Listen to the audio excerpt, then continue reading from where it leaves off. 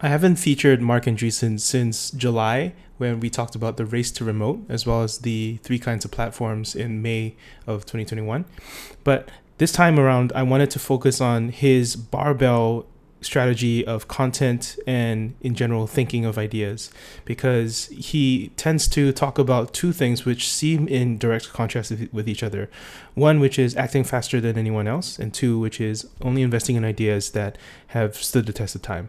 I was randomly browsing some email newsletters when I saw that actually he did a podcast that was subsequently deleted from Substack. And obviously, when something has been censored, it becomes infinitely more interesting. So you can actually dig up the podcast based on the Wayback Machine. And I listened through it, and it was a pretty insightful 2 hour conversation. But I thought this 15-minute piece on OODA loops and barbelling of content is really worth your time. Do you know the concept of the OODA loop? No. Okay, so the OODA loop is this concept in warfare. It's a military strategy term, and it was developed by this kind of famous fighter pilot, top ground instructor named John Boyd, who went on to become like a senior, basically advisor to basically like overall U.S. military strategy, including to like Dick Cheney during the first invasion of Iraq. He developed this concept of basically aerial combat, which he then extended to basically all of military combat. And it's basically this theory of what they call maneuver warfare, which is sort of, fast maneuvering as opposed to just like giant mass warfare. And then the sort of key concept was basically to win a maneuver warfare. It's the speed of execution. It's basically how fast you can run the loop of figuring out what to do. And so it's this concept called the OODA loop, and the OODA is an acronym, OODA. And there's 4 steps in the OODA loop. It's observe, orient, decide, act. And basically it's the process that you go through of basically it's like observe, it's like, okay, what's happening around me? Orient, like where am I relative to everything happening around me? It's like decide, like what's my next move?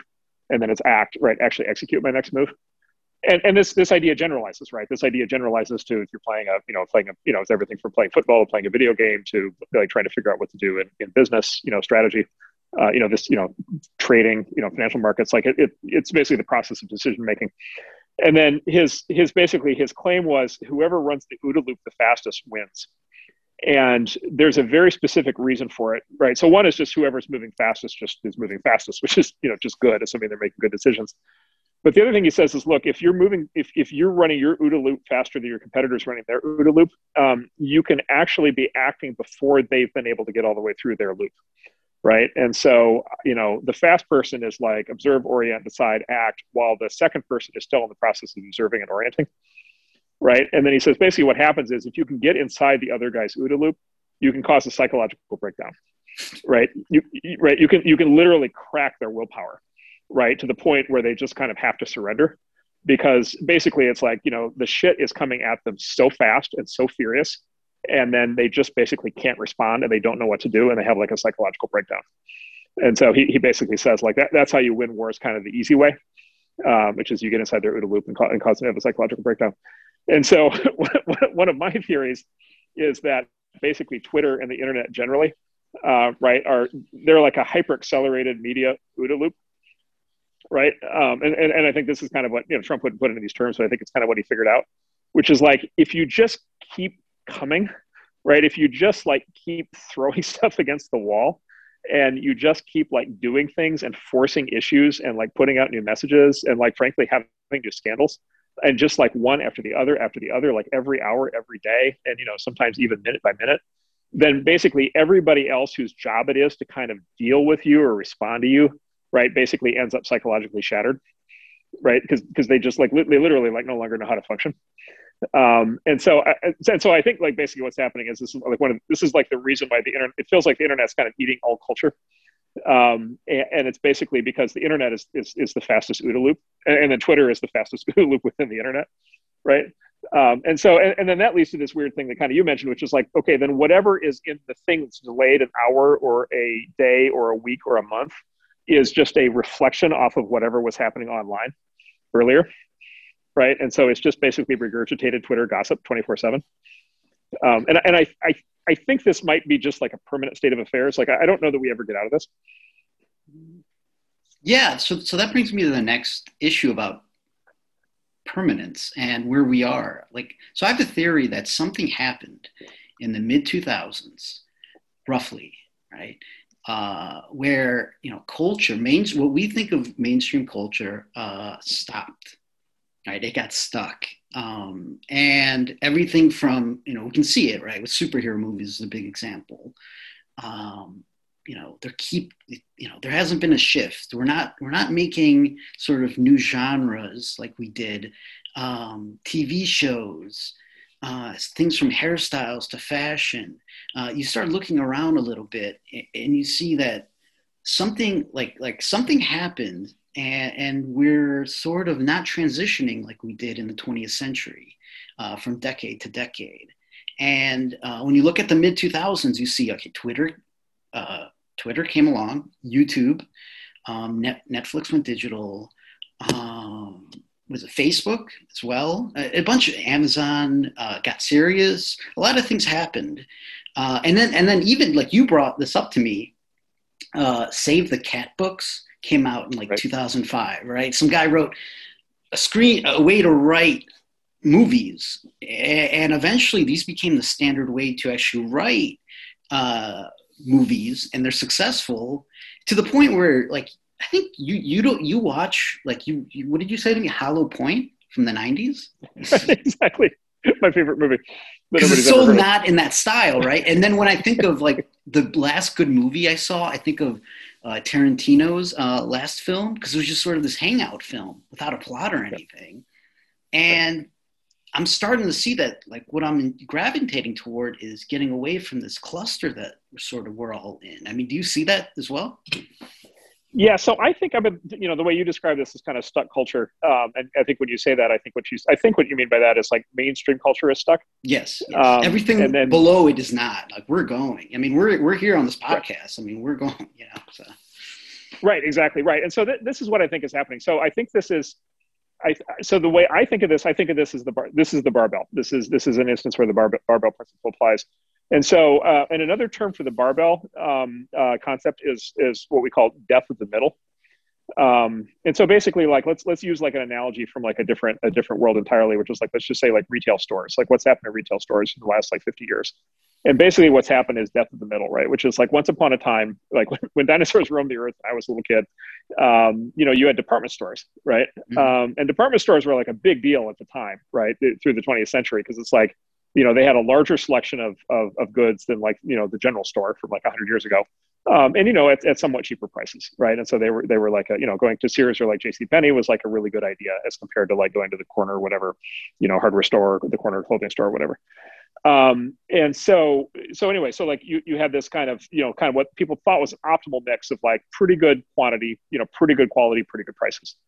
And then basically what happened to retail was death in the middle, which is basically you had, and barbelling, which is you had the rise of superstores, like on the one hand, right? And so the rise of like big box retailers, and then Walmart, and then ultimately Amazon, right? Which just basically presented like an explosion of quantity, right? Like far more choice than you would ever have at like a Sears or JCPenney on the one hand. And by the way, at lower prices, because they're just dealing in such high volume.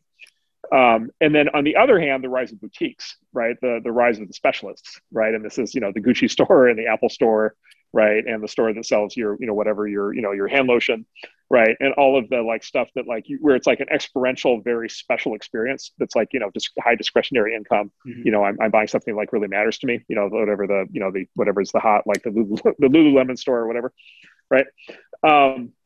And so basically what happened is retail is like, so Sears and JCPenney just got like obliterated, right? They just got like absolutely nuked, right? And by the way, like, so did the malls that they're in, which kind of have that same dynamic, right? Like the concept of the mall, right? You drive to the mall because it's like a greater selection of stores than you would have if you were just in your town. But of course, the mall is like tiny compared to stores on the internet, right? It's, compared to just being on Amazon, right? And so the mall also has this problem of it's stuck in the middle. And so basically what happens, and so you kind of saw that happen to retail. And by the way, like that has happened in many, many industries. It's actually happening in my industry, venture capital. It happened in like ad agencies. It happened to law firms. It happened to banks. It happened to Hollywood talent agencies. By the way, it happened to Hollywood film studios. It's kind of happened in lots of different areas of the economy. And we could talk about why. It's basically like this process of sort of specialization and professionalization that happens. It's sort of a sign of maturity of a field.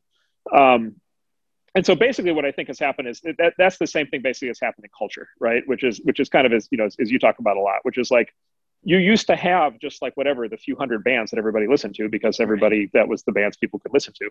But it's like, those weren't necessarily the 200 or 300 bands that you would have listened to had you known all of the music that existed, right? But of course you didn't, and so you didn't know you were missing anything, right? And so now what you've got is the barbelling, which is like, okay, on the one hand, if I like a particular kind of music, I could probably find a much deeper well of that specific kind of music online on SoundCloud and YouTube and Spotify and so forth. And so like the odds that I'm just going to listen to whatever is the latest pop thing is just not that high. But it's not, but the other side of the barbell is real, right? Which is, and this maybe is, I think we kind of agree on this. You do have these global mega hits, like you do still have them. And in fact, they're bigger than ever, right? It's just like the bar for being a global mega hit is like a lot higher now. Like it has to be really special, right, to be a global mega hit. And so, and you know, and there's, you know, the two categories that you've called out in your writing is like one is just like obviously politics, right? And so like people have loaded onto politics the level of sort of cultural engagement that they used to put onto like entertainment, right? And so, you know, and therefore Trump and all these other things. And so you've got these like mega political things going on, and then you've got like the few remaining kind of big sports. And then I think you said in one of your things, you've got, you know, COVID was one of these, right? Everybody got to obsess about COVID for a year and a half or 2 years.